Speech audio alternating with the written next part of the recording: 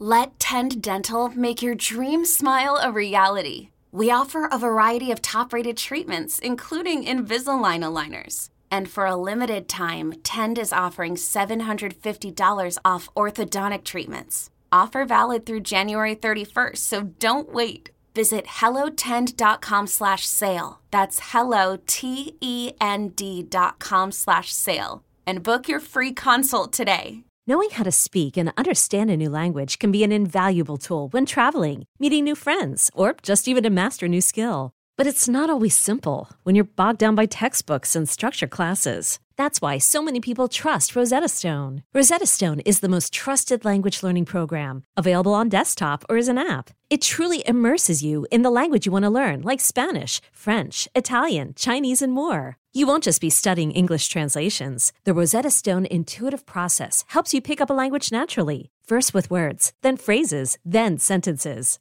Don't put off learning that language. There's no better time than right now to get started. For a very limited time, listeners can get Rosetta Stone's lifetime membership for 50% off. Visit rosettastone.com/rs10. That's 50% off unlimited access to 25 language courses for the rest of your life. Redeem your 50% off at rosettastone.com/rs10 today.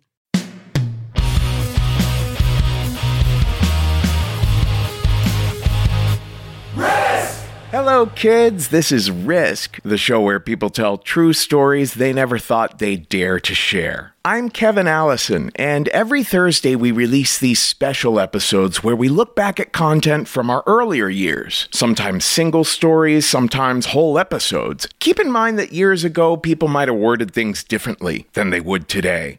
As always, the title of the whole series, Risk, is itself a content warning. This week, an episode that premiered in September of 2011, it's an episode we call Backlash.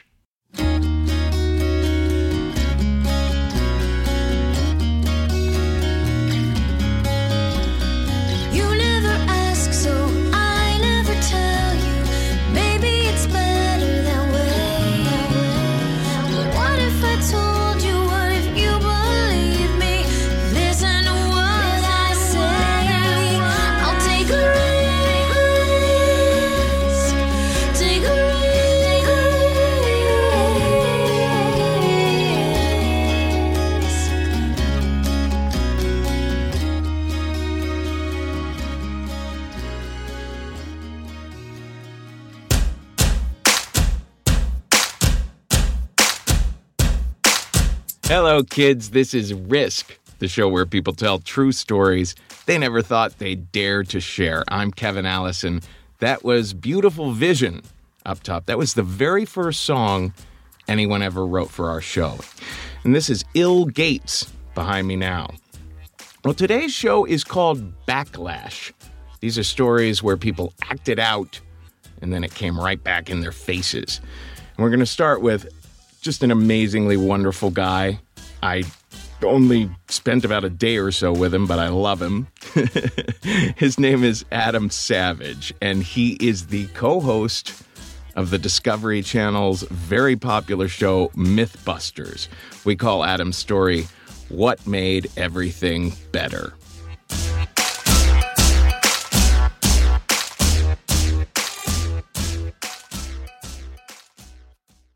So this story begins, well, see, I debated whether or not to tell a drug story and alcohol story, but since I work for a large corporation, I have never done drugs.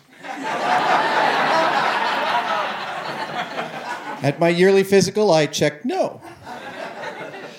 But I did have a dark time with alcohol. Back in the spring of 2002, two things happened to me at the same time. One, I got divorced, and two, I got this show on the Discovery Channel. And this perfect storm coalesced to force me to drink heavily every night for several weeks. The beginning of the real dark time begins with a hangover. I know it usually starts before that. But the night before the hangover was just so lovely, it really doesn't seem like a dark time. I was with all these British people who made me feel smart just because they were laughing at my jokes. And you know the kind of drunk you get where you're really playful and here's what I did. I got really playful and I felt like I was 10 years old. And we were in another country and I had gone out that day and bought a new suit And I got drunk enough to go away and put it on and come back and show people.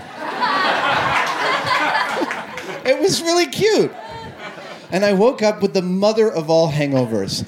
Like, sometimes you wake up and you don't know if it's going to be bad. And this time I didn't know if it was going to be bad. And you sort of wait, have that Bukowski moment, trying to, how's the day going to go? And then you kind of get up and somebody makes greasy eggs with bacon. So you think it's all going to be great. And it's just not. And that's when you know it's really going to get bad. And we ended up having to go to the airport that day. And it's just shades of... It's like Dantean journey into this hangover to the point where we arrive at the airport, and I've been sleeping in the back of this 15-pass van all the way to the airport, and I open the door, and it basically I'm conscious that we're at the airport, I open the door and vomit right out the door, right in front of the check-in part of the airport. And we get into the plane, I'm sitting there, and it's occurring, I'm realizing that that wasn't the throw up that makes everything better.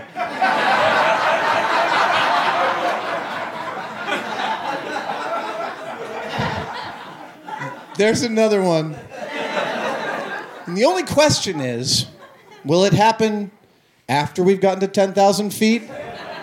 Or does it need to happen before they've closed the door? It can't happen in the middle. I mean, it can, but it can't happen in the middle. So I'm just sitting there in my chair. My friend next to me tries to talk. I was like, no. I'm just trying to concentrate on this moment. Do I need to go now? Do I need to stay? I don't know. And I'm just waiting. But finally I realize I got to go. So I go into the bathroom and I close the door. And immediately upon entering the door, I realize I need to take a shit. The Australians call it the post-grog bog. And I need to do one fiercely, but I'm also about to throw up. So I'm presented with this choice as to which end of me to deal with the bowl first. And I decide that it's probably the bog. So I sit down and unleash this very loose hell. And the smell is so bad, I immediately have to throw up. There's a term for what almost happened to me, which is called the rooster tail.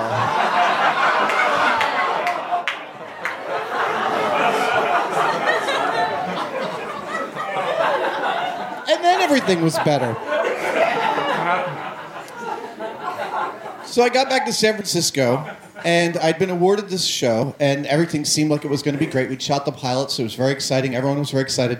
But in the 6 months between shooting the pilots and us actually commencing filming the show, I didn't have any work, and I didn't have any money. I knew it was coming. I knew there was going to be some awesome stuff coming, but it was a really dry period from an employment standpoint. One of my very good friends at the time was a bartender at the Lone Palm, and she basically kept me in alcohol and mental health for a good portion of that time. But I was really, really, really drinking way too much. When you know where the cleaning agents in the bar you drink in are so you can help them clean up because they've locked the doors and you're inside, you're probably drinking too much. And so there's this night towards the end of that summer where So I was single, and I was a fucking basket case. I was sleeping around a lot, trying to sleep around a lot more than I was.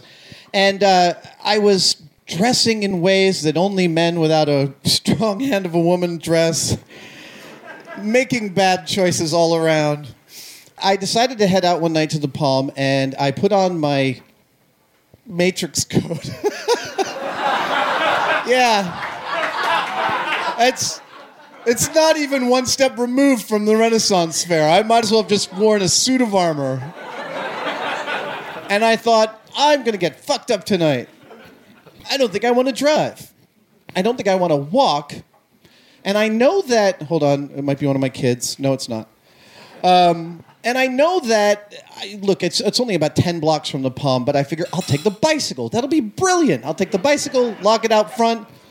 I have some problems on the way because the Matrix coat keeps getting caught in the back wheel. Things Neo never had to deal with. Keep on hoping no one sees. I get there. I drink all night. I stay till they close. I help them clean up. I hit on the bartender. Doesn't go. And so I get on my bike and I start riding back home. Now, at this point, I was living on, when you take Guerrero all the way out and it starts to become San Jose, and then it goes to that 280 on-ramp. It's like this, there's like these hills on the side. And I lived up there next to one of those bridges. And so I'm riding my bike up this little dark path on the side of this hill. And I don't remember the actual moment of just giving up and falling off the bicycle onto the hill. What I remember was coming to on an angle with the bicycle still here, like a bas relief. And I'm thinking, this is not right. And I take stock and I realize, oh, I live over there. Okay. All right, let's see what I'm going to do here. So I start trying to move, and those hills, they're not real natural hills. They're like chicken wire and vermiculite. There's nothing to climb on. And I start trying to move, and I'm not moving. It's not happening.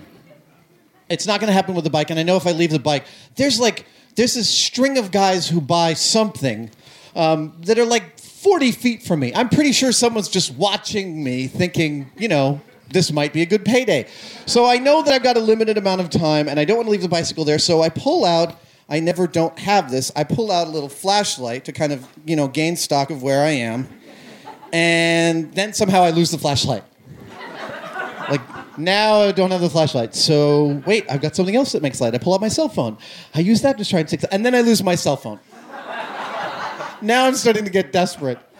And I'm also really tired. And this bicycle is still between my legs, and I think... maybe I should just take a little nap. Really, this large part of me is telling me that a nap will make everything better. And at that point, this little man runs out from the back of my brain, this little homunculus of sensibility, and he says, "Do not go to sleep. If you sleep on this hill in the middle of the night...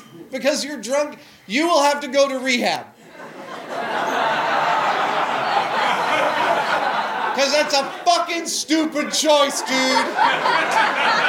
Only a drunk asshole who does not know self-control would sleep on the side of a hill. That sounds pretty sensible. And then I pull out my inner Bruce Banner. I hurl the bicycle up over the embankment and manage to climb back home to discover that I've also lost my keys. But somehow, in some weird MacGyver-y Matrix sort of combination, I've brought my garage door opener. So like Fonzie, I touch my pocket and the garage door opens and I walk into salvation. I stopped drinking. I didn't drink for 2 months, and a month after that, I met the woman that would become my wife and is still sitting over there. So it has a happy ending. Thank you very much.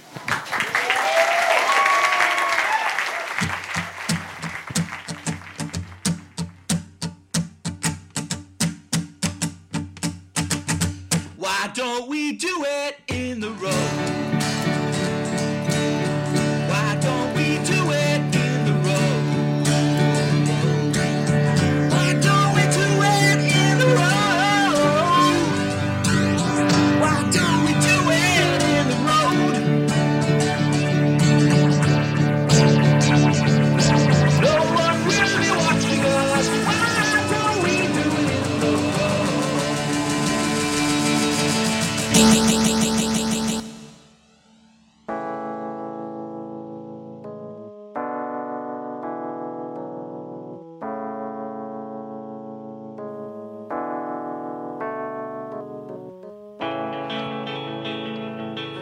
This is Risk. We just heard that little trippy version of Why Don't We Do It in the Road? That was Jeff Barr putting that together from a couple of YouTube videos, couple of covers. Our next story comes from the gorgeous and hilarious Jenny Slate. You may know her from Saturday Night Live. We call this one Avenging Angel.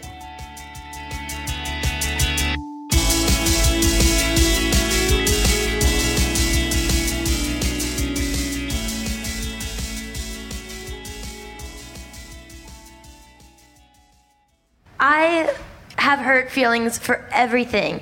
I have hurt feelings all the time. I'm super sensitive, and as a comedian, like, that is just total death. But I live with it, and I have hurt feelings for other people, so I can't imagine taking revenge. And then when I thought about what I would say, I realized that I've been really learning the art of revenge for my entire life. Really for my entire life. And the first, I'm going to talk about three things. The first was when I'm from Boston, and I grew up in a really conservative Jewish household. It was Yom Kippur, which I don't know if there are any fellow Jews out there, but it is the Day of Atonement. You have to say sorry for everything. The way I understood it was that you have to say sorry for everything, otherwise God can kill you. By sundown. By sundown. It's like literally so intense, and like obviously there's a part of you that's like, this is the 90s, what's up, Lord, like just let me do it. And then you're like, that's something I should be sorry for also. Like, I'm fucked. And I had so many things to say sorry for. So we were in temple all day long, like not the Reform synagogues where it's like shorter and easier to like actually maybe pray. It's like 8 hours of you have no idea what's going on, and all the songs are like, no, no, no, no, no. And you're just like, ah!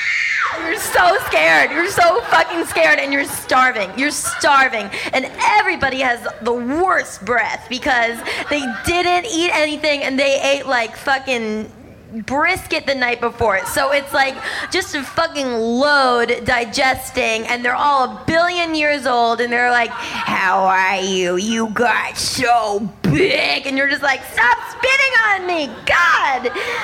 Oh, so anyway, my parents were in the big room, and one of my sisters and I were in the junior congregation, which is this like shitty little shit thing in the temple. You have to like sit there. And so we're sitting there, and I have no attention span. Like, even as like a fake lady, I'm like, I cannot pay attention. It's really hard for me. So the girl behind us in the row was kicking my sister's seat. And I just did not like that. So, but I never had a confrontation, and I was like a super, super wimpy pussy when I was little, because I was really, really little, littler than the other kids. And also, my sisters and I went to private school, and everyone else in the Hebrew school went to public school, so they thought we were some kind of like, you know, we read Oliver Twist in our sleep or something. Like, they thought we were really spoiled, I guess. I don't know if that makes you spoiled, but I would, you know, like priss and preen a little bit, and I like played the violin, and I would just be like, just like bring it around, and like would bring Great Expectations around because it was like super thick, but I never read it until college. But anyway, so this fucking girl's kicking my sister's seat, so I turn around, I'm like, can you, I also had a horrible speech impediment until I was 16 years old, so I was like, can you please stop kicking her feet? And this girl was like such a beast, and she had this umbrella. You know those umbrellas that like the heads are a duck? Does anyone know what that is? It's like the handle is a duck head. Yeah. So she's sucking on this duck head, and she just looks at me, and she's just like, I'm like, okay. And also I was kind of snobby, and in my head I was like, ugh, this plebeian, like I was like, ugh, she's so gross, you know, I would never do that. So I turn around, I'm like, I look at my sister, and I'm like, okay. And then she starts kicking again. So I'm like, okay. I turn around, and I'm like, will you please stop kicking my sister's feet? And she just sucks on her duck. She sucks it. I'm like, ah. So I turn around again. I'm like, I don't even know what to do, because also if the cantor catches us talking, like he's gonna tell the fucking Lord to kill me or whatever with lightning. I'm like, okay. So more kicking. I turn around. I'm like, do you like to suck your duck? And my sister's starts crying. She immediately starts crying. She's like, we are in so much trouble. And then this fucking girl behind me, no joke, looks at me. She's just like, and I'm like, what is about to happen with this public school kid? And she hopped a loogie onto my face in the middle of Yom Kippur, okay? I'm like, no. Like, ew. And also, it was the fasting spit, so her spit, like, smelled. You know, it smelled so bad. And I was like, oh, God. And I was so hot, and it was so big. And I was like, first of all, how did she make that, you know? And I'm like, oh. And her brother started laughing, and I was like, should I call her a bitch right now? But like, I've never said swear before, ever, and I really had heard them like in the movies, but my mom had said shit a few times, but she would always say it in like a British accent, because she knew she'd like, oh shit. Like, I don't know, that's not a British accent, but I'm a professional comedian. I can do accents, that was bad. So I'm like, should I say, oh shit? I'm like, should I say something? And I couldn't, because I didn't want God to kill me, honestly. I didn't want him to do it. So I just said, you are disgusting. And you look like a raven, and your brother looks like a chocolate chip. And they just were like, what? They didn't even care. And my sister was crying, and it was horrible. And I was like so fucking pissed about it. I was so mad. And I told my mom what happened. I'm like, Jeffrey, his ugly sister, spit on me in junior congregation.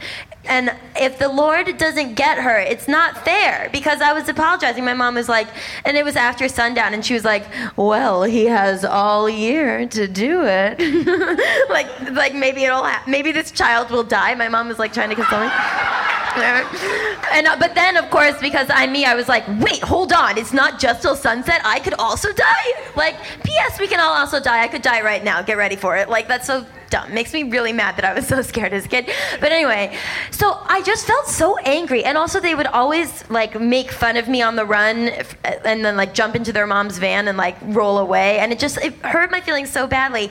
And then, so I thought to myself, I'm kind of like a wimp, and it's just not my thing. It's not my thing to like do comebacks, whatever. I suck. Fast forward, after college, I had this, I don't know how to put it nicely, but she was the biggest bitch, and I am surprised that she is not dead right now, just from being such a horrendous bitch. And we lived together because two people were like, oh, you went to college together, you'll like her, she's nice or something. And that she was like chill, that was her persona, like, yeah, that's chill. But in fact, that was to cover up for the fact that she was like she just was like a major tight ass bitch. And she would do things like make me pay for like a tablespoon of her all natural peanut butter if I ate it. Yeah, I know.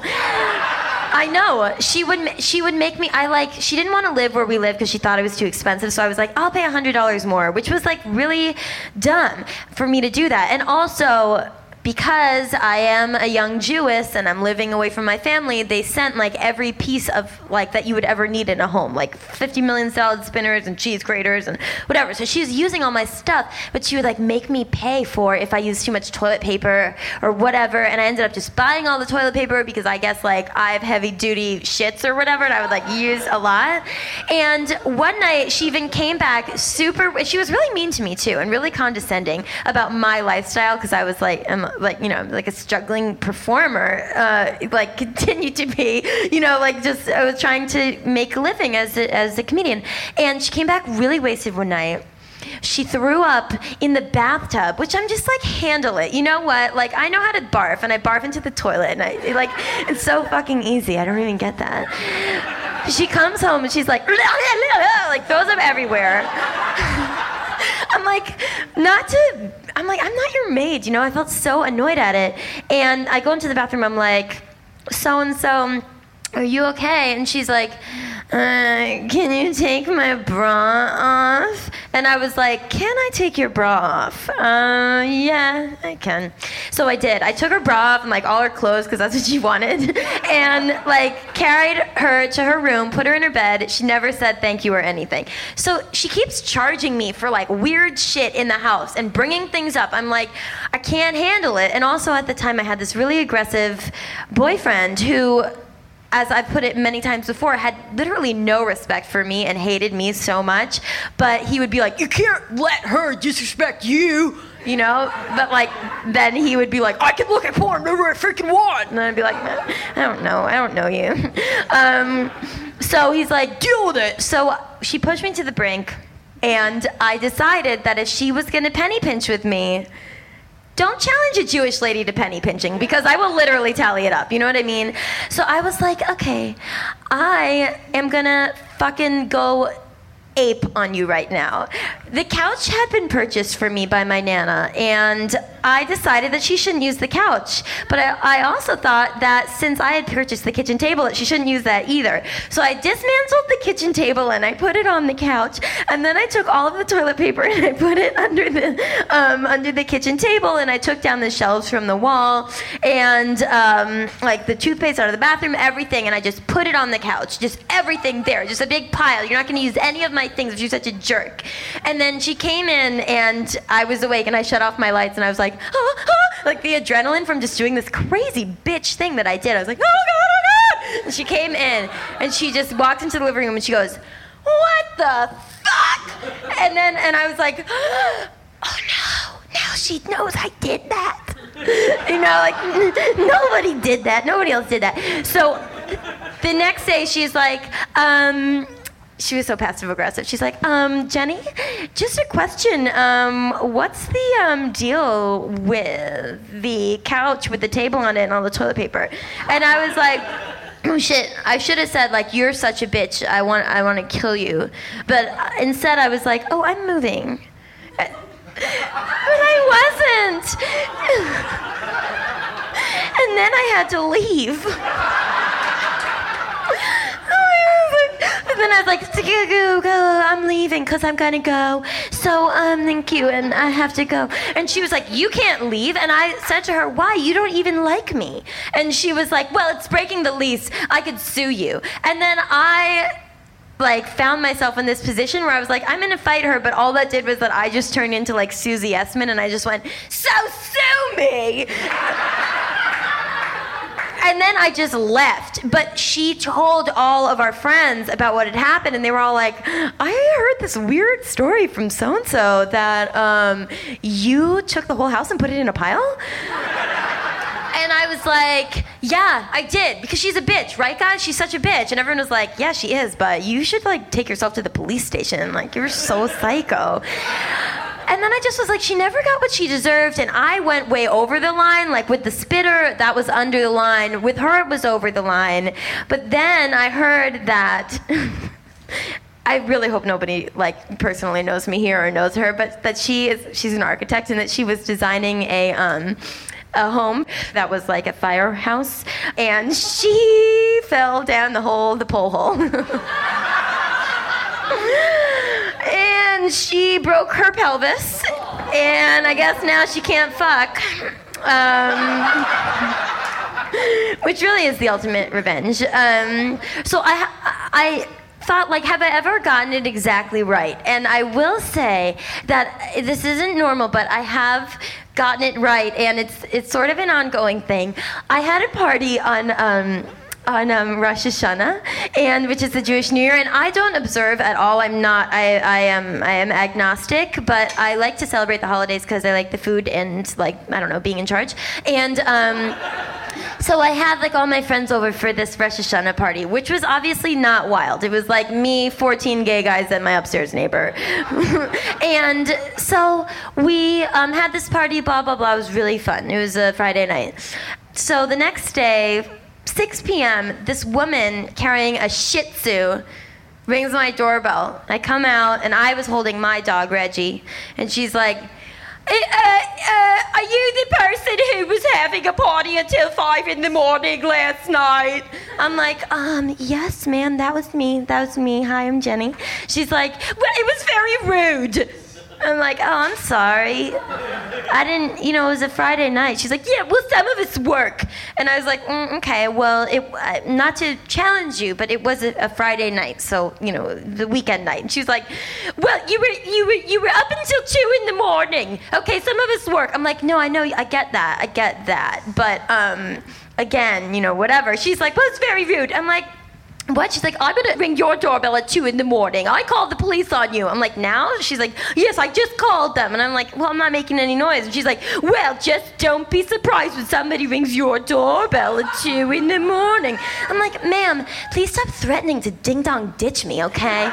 She's like, oh, I'm not threatening you. And I'm like, yeah, you are. You're saying you're gonna ring my doorbell at 2 in the morning and then run away. And then I was holding my dog and I'm like, and I'll have you know that if my doorbell rings at 2 in the morning, the police will be at your door. And then she was like, oh, and I was like, oh, and then I slammed the door. And then she made her whole block sign a petition against me that was like, Miss Starks, which is not my name, first of all, idiot, is too loud, okay? Like, thank you for acting like I'm a teenager, but I am 29 years old, so, what I can do whatever the fuck I want. So she did this, and everybody on the block's like, oh, that's the girl who loves to, like, party and fuck, which is, like, so rude and not even true. So then, my revenge to her, which has been going on for, like, over 2 years, is that when I walk my dog, Reggie, by her house in the middle of the night, I let him poop right on her front walk, and I don't pick it up. So the point of the story is, I know how to do it, I do it in silence, and it stinks. So don't make me mad. Thank you. Sorry I went so long.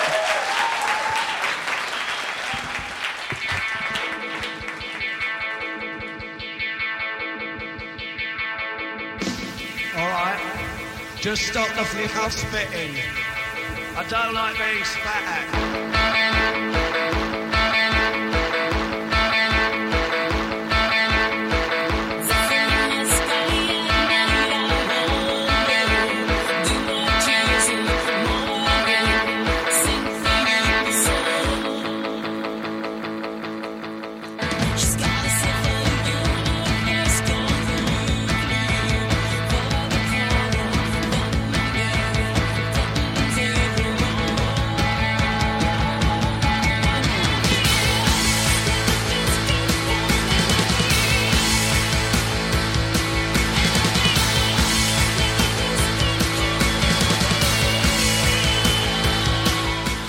This is Go Home Productions, mashing up Madonna and the Sex Pistols there.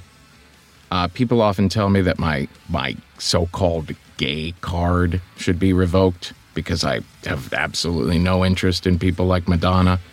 But put the Sex Pistols behind her, and it gets my attention.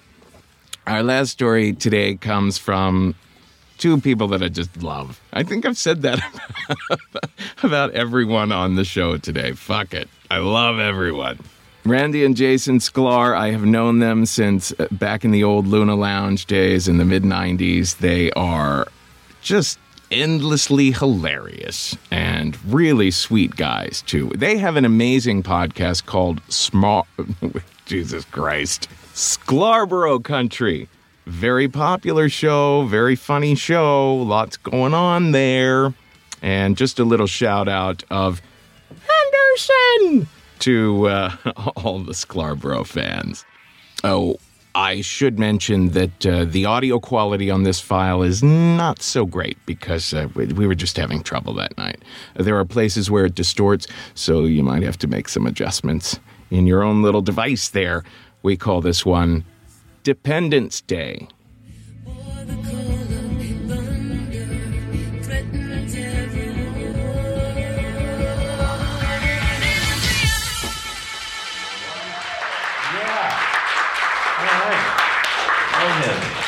Hello. Hi, guys. So we are not the only twins that do comedy. And the way we found out is kind of a crazy story. We were in LA This is a while ago. We were out at a bar, at a restaurant at a bar, and there was our waitress came over and just started making small talk with us, and she was kind of like flirting with everyone at the table, and she's like, "What do you guys do? What do you?" And we're like, "We're comedians," and she was like, "Wait, are you twins?" We're like, "How did that come up like second for you?" Yes. We're like, "Yes, we are twins." And she's like, "What's your last name?" "What's your name?" She said, "What's your name?" We said, "The Sklar." Sklar brothers, Randy Sklar, Jason Sklar. And then she like gave us a weird a freak out look. And we were like, well, that's a weird reaction. Just from hearing our names, not knowing anything we've ever done before, but knowing that we're comedians, but just hearing what just happened. And she was like, I am dating, or just finished dating, a guy who is a twin, and he and his brother are comedians, and all day long they sit around and badmouth you guys.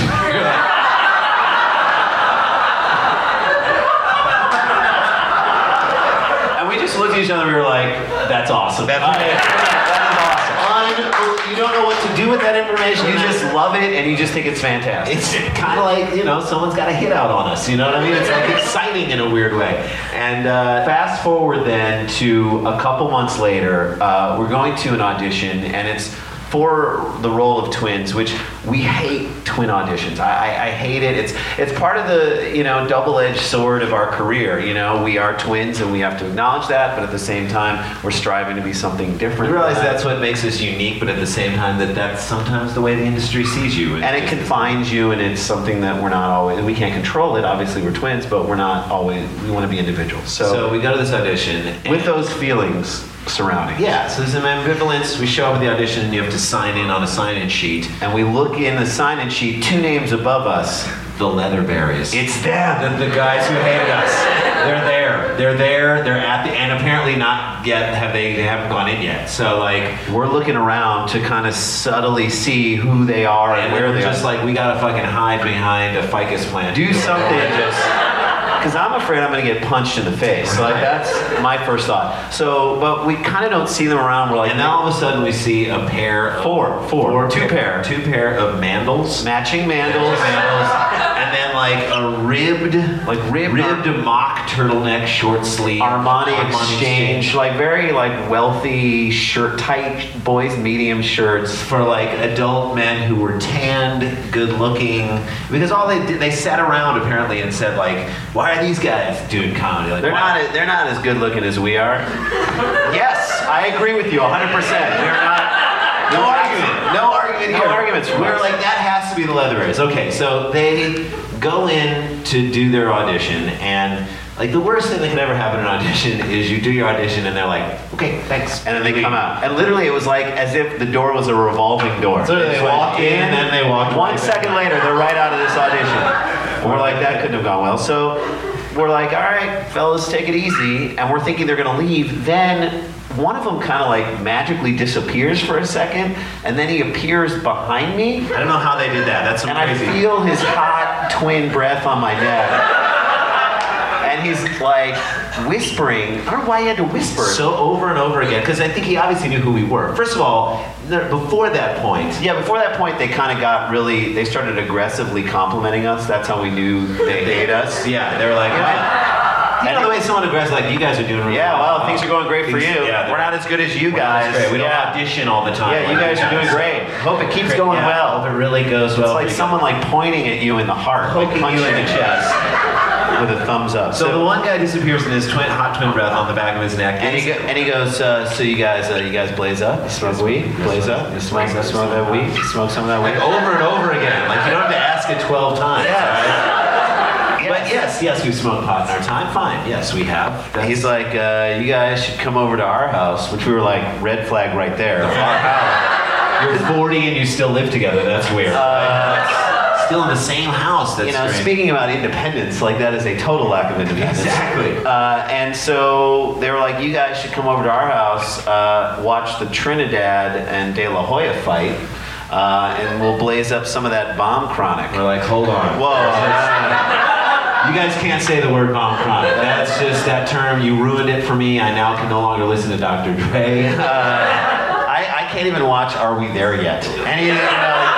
But that's for other reasons. Totally still. I'm just mad at anything connected to chronic. And all right, so So, and then They handed us their business card. and then they walk out in their mandals and disappear into the day. So Randy and I are left with this card, and we were sort of like, my first thing I said to you was like, I would rather go through 2 straight days of Yom Kippur fasting than go to their house and watch a fight. And I was like, yes, because if let's say we took them up on their offer and we go over to their house, you know the first thing they do is smoke us up and get us high on that bomb chronic. We know the bomb chronic is coming out. You know that's coming out. That's the first thing to come out. They're going to get us so high, and then while we're kind of high and dazed in the bomb and chronic, discombobulated, they will slit our throats and then cut our faces off and wear us to auditions.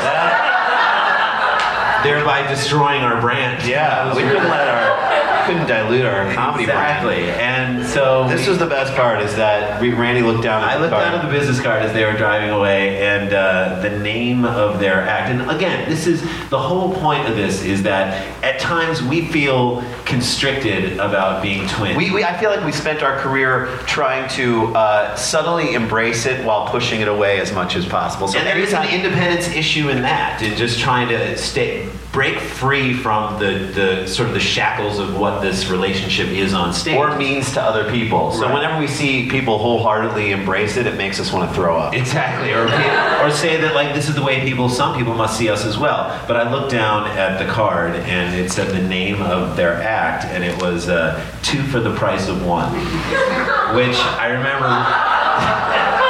For a brief second, I commented Jason. I looked at Jay and I was like, still too pricey. Yeah, knock off on that.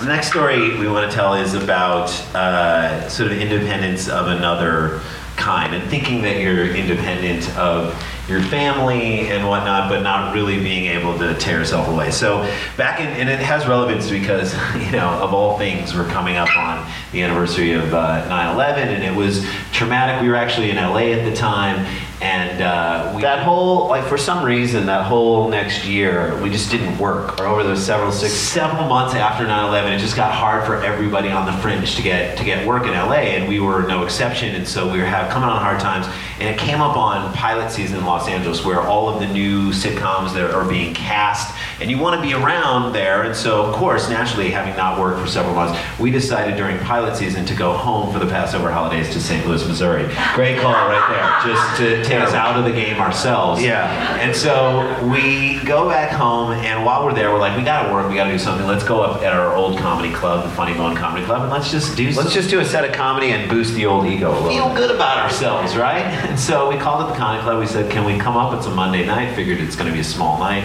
They're like, yeah, it's the Best of St. Louis night tonight, and you guys can come up and close the show, and here's the best part. He's like, $75 to split. And Randy and I at this point we were like, all right, awesome. That's fucking right. Yeah. Because that's $37.50 I didn't have before. Yeah, I know. I'm all over that. We were psyched at that point to get that money, and we were like, all right, we're gonna go do it. So we're getting ready to leave, and our parents were they're just amazing and supportive, and they were like, where are you going?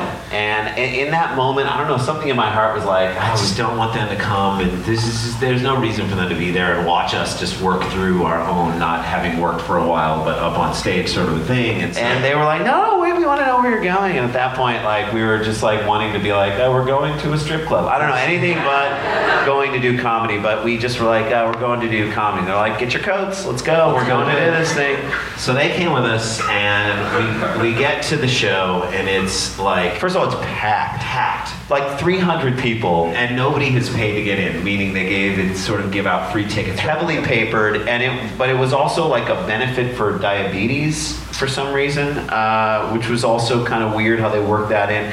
And again, we see as we walk in by the bar, like a row of St. Louis comedians who we kind of started out with, but who were still there, and we got that same sort of aggressive complimenting. Yeah, you guys are doing really good. Yeah, well, LA, I can't spell Sklar without LA. Look who's back. What does that mean? What does that mean? So again, that's the tenor surrounding us being back. So we go into the showroom to get our parents sort of situated in the back of the room, and we hear the host is talking about the thing being a benefit for diabetes, and some drunken fucking St. Louis redneck stands up and he's like, fuck that shit, for a benefit. But we're like, what is he saying? Fuck that shit to diabetes? Then yes, yeah, fuck diabetes. Fuck diabetes. Fucking in the face with money. Exactly.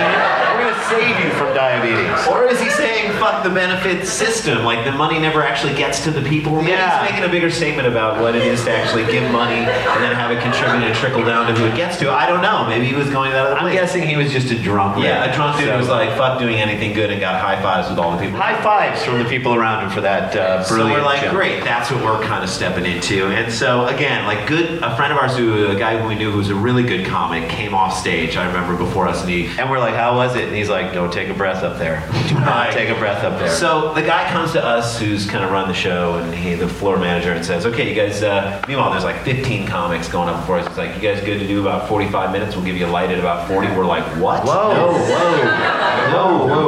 40 is a lot. Like, we'll just see, how about we do 30? Light us at 30, we'll see how it's going. We'll see how it's going, and maybe we'll do 45, but whatever. So we get up there. First of all, the guy's introducing us, and at that point in the night, he cannot get control of the room. People are just talking, and he's like, do you want me to introduce these guys or not? And we're standing there, and we're like, no, don't give up. Don't give up on comedy. You have to bring us up there. Yeah, don't quit the comedy thing in the middle of our introduction. You can quit the business after you bring us up. And then like, do you want me to bring them? What?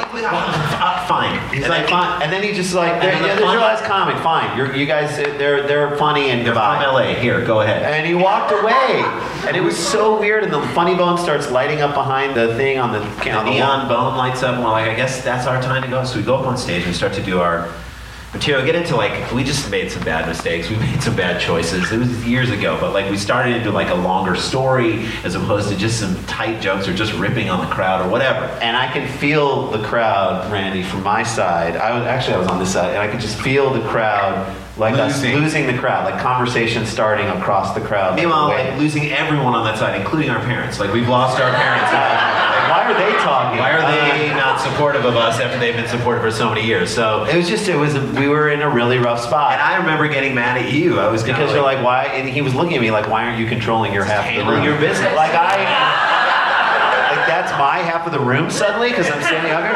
So some guy gets up, and it's the worst thing you kind of ever want to deal with as a comedian. He's like, you guys suck.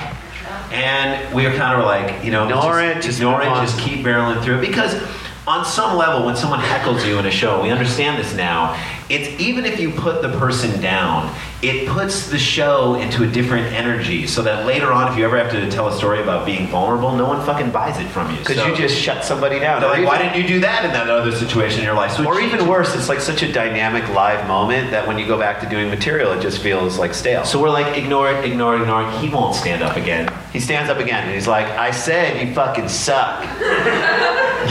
And so, same put down. Yeah, we were like, well, why do we suck? Why do you think we suck? And he's like, I don't know, you just do. And he fucking beat us. Yeah, he beat us. He beat us with that put down. Yeah, because we were like stumped. We're like, I don't know how to fight that argument. He presented no new information, but yet somehow it seemed more salient at that point right there. So Randy and I in that moment, I don't know, like you hear about like something snapping. Trigger points. Like somebody just snapping and going off. I've never seen two people at the same time snap. We, like, all the frustration of not having worked for like all this time, the fact that we were back in St. Louis and getting aggressively complimented. Like, the fact that I'll put 9/11 in there. Throw that. I was mad at it. I was mad. I'm not as mad. Why they can't attack our freedom? So you hate us for our freedom. All right, so I was like, so Randy and I took all that anger and directed it into this dumb person, and we were like, I don't even know how we both sort of got on this wavelength, but I was like, you started going and I just joined it. I was like, you sir, okay, you are so fucking dumb, you dumb piece of shit. You're like a dog that has taken a shit on the rug all over himself. And all over himself. Now it's all over his fur. But he doesn't know that he's too dumb to know that that's wrong. And we have to tell you. So now we have to take your dumb face and rub it in the shit that you just made. Fucking dumb dummy. You're a bad fucking dog. You bad fucking dog. You're a bad fucking dog. I'll fucking throw you in that fucking cage, you bad fucking dog. You're a bad. Get back in the cage, you bad fucking dog. Bad. Now, and it was, I mean, it went on for like a while. And meanwhile, everyone's clapping. And then in the back of my mind, I'm thinking, okay, our parents are here. And, our mom, who has, by the way, has said on more than one occasion, you don't have to curse to be funny. So, that's her outlook, and then here we are just disarming this guy right here. And it was a great moment and a live moment. Crowd like cheered. It was the first time we had them, so then we start launching into another bit, which of course can never live up to what just happened. Like we said before, and the guy kind of... And there's some murmuring, and then the guy's like, you still suck, and like... High five. And like nobody in the club is like daring to like take this guy out of the room. Exactly. I mean, because he paid so much to be there in the first place. Right. So we... You know, we just at that point, we give up. You know what? Fuck it. We give up. We can't win this thing. We just can't win. Let's just get out. We can't win at all on anything. On anything. Let's just get out of here right now while we're still standing and alive. We just said, all right, goodbye. Thanks a lot for nothing. Fuck you, goodbye. Walk out off the stage at like 12 minutes, by the way. This is like 12 minutes into the 45-minute set. Exactly. We're gone. Right past the guy with the $75 check who was didn't like even this, take it. Walked right past the check. Walked right past the row of like comedians who were so psyched to see us fail. Yeah. How'd it go up there, guys? Yeah, you guys are great. So we walk off, get out, get upstairs, and they were like walking in the indoor mall to get to the parking lot. And as we're walking in this long mall hallway, we're like blaming each other for in a one-word argument towards each other. I was like, you. It's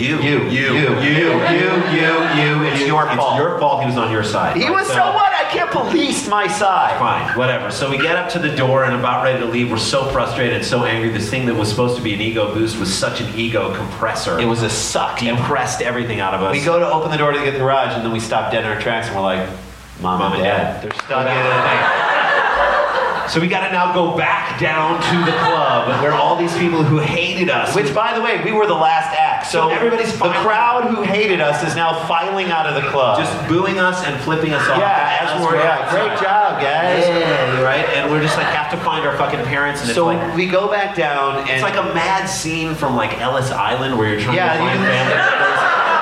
Like they're just by a big plate glass window sitting down, and Dad is. They look like they're waiting for new last names. Exactly.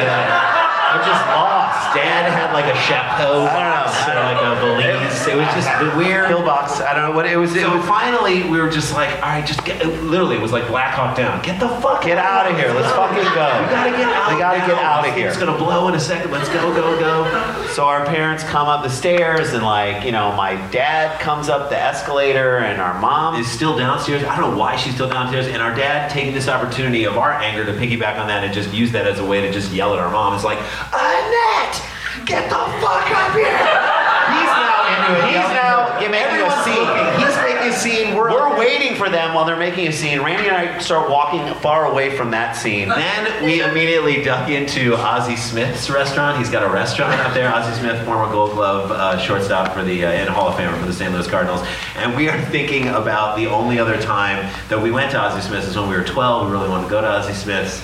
And our dad was like, never wanted to take us there because he thought it was overpriced chicken fingers. But he's going to be there to sign our gloves. He's going to sign our gloves, yeah. Why wouldn't Ozzie Smith be on the away trip to San Diego? He'd be in his restaurant checking on stuff to like sit. Yeah, like marrying ketchups or whatever. So we're there and at the restaurant, and Ozzie Smith is actually there. We were right, and we brought our gloves for him to sign. We were so excited. He's coming around. He's walking around the table. We go down to get the gloves. We go back to sit up because he's coming to our table. He's at our table. We're there, and we have our gloves in our hands. And our dad, before we can ask him to sign our gloves, is like, "Can we get some more rolls, please?" To Ozzie Smith. He holds up a thing. So it's kind of racist. We're thinking about that as our dad is coming back down the hall, and we're just, again, like wanting to be independent from our parents, but also feeling now so tethered to them. Tethered to them as they're coming out. And like at this point, it's boiled over for us. We've just completely boiled over. We're like out in the garage. We're of course parked right by the garage because our dad, who had diabetes and wore these gigantic shoes, these like diabetes shoes that he had to have made in Louisville for $500 a pair. It's like he couldn't like walk fast, and so everybody's walking past them, even if you wanted to get there. And again, we're outside, standing by the door, like I'll fucking punch somebody. I'm ready to go. I will throw down. All of my anger is bubbling up. I am ready to go, and I, at this point where I'm really ready to fight another human being. We're like squaring off. Like I swear to God, we're like biting our bottom lips like we're gonna punch it. And at the point at which we were about to engage in a fight, our parents come out. They get in the front seat, we get in the back seat, and they drive us home like we're 12 years old. Thank you guys so much.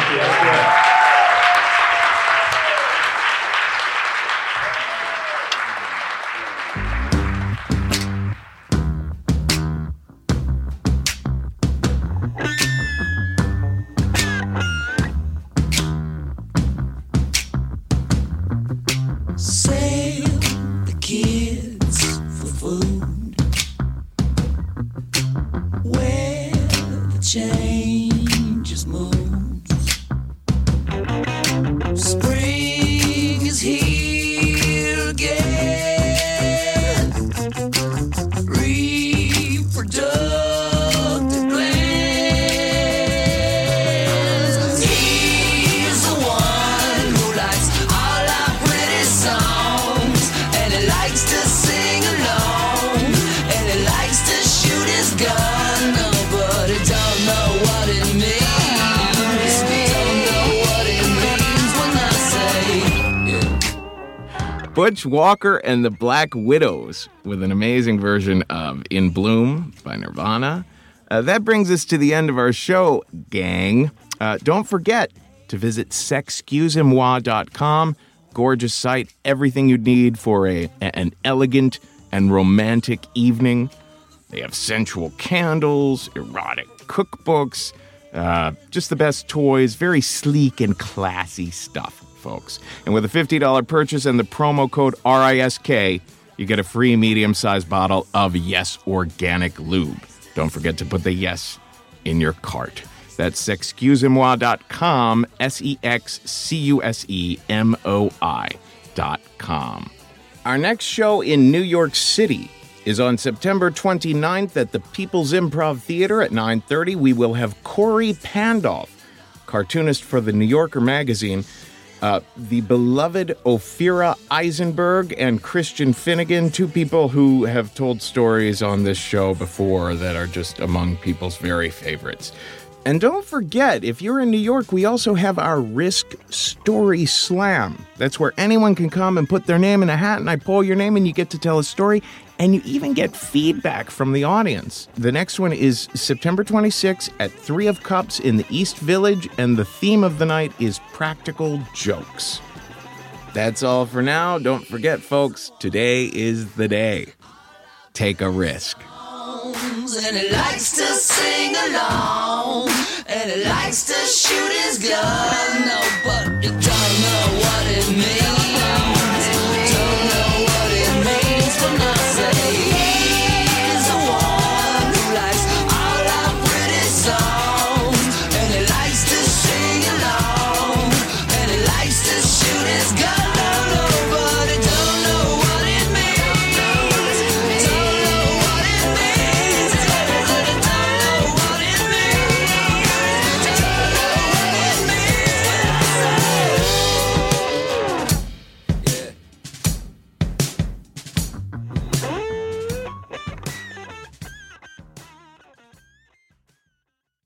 On what happened?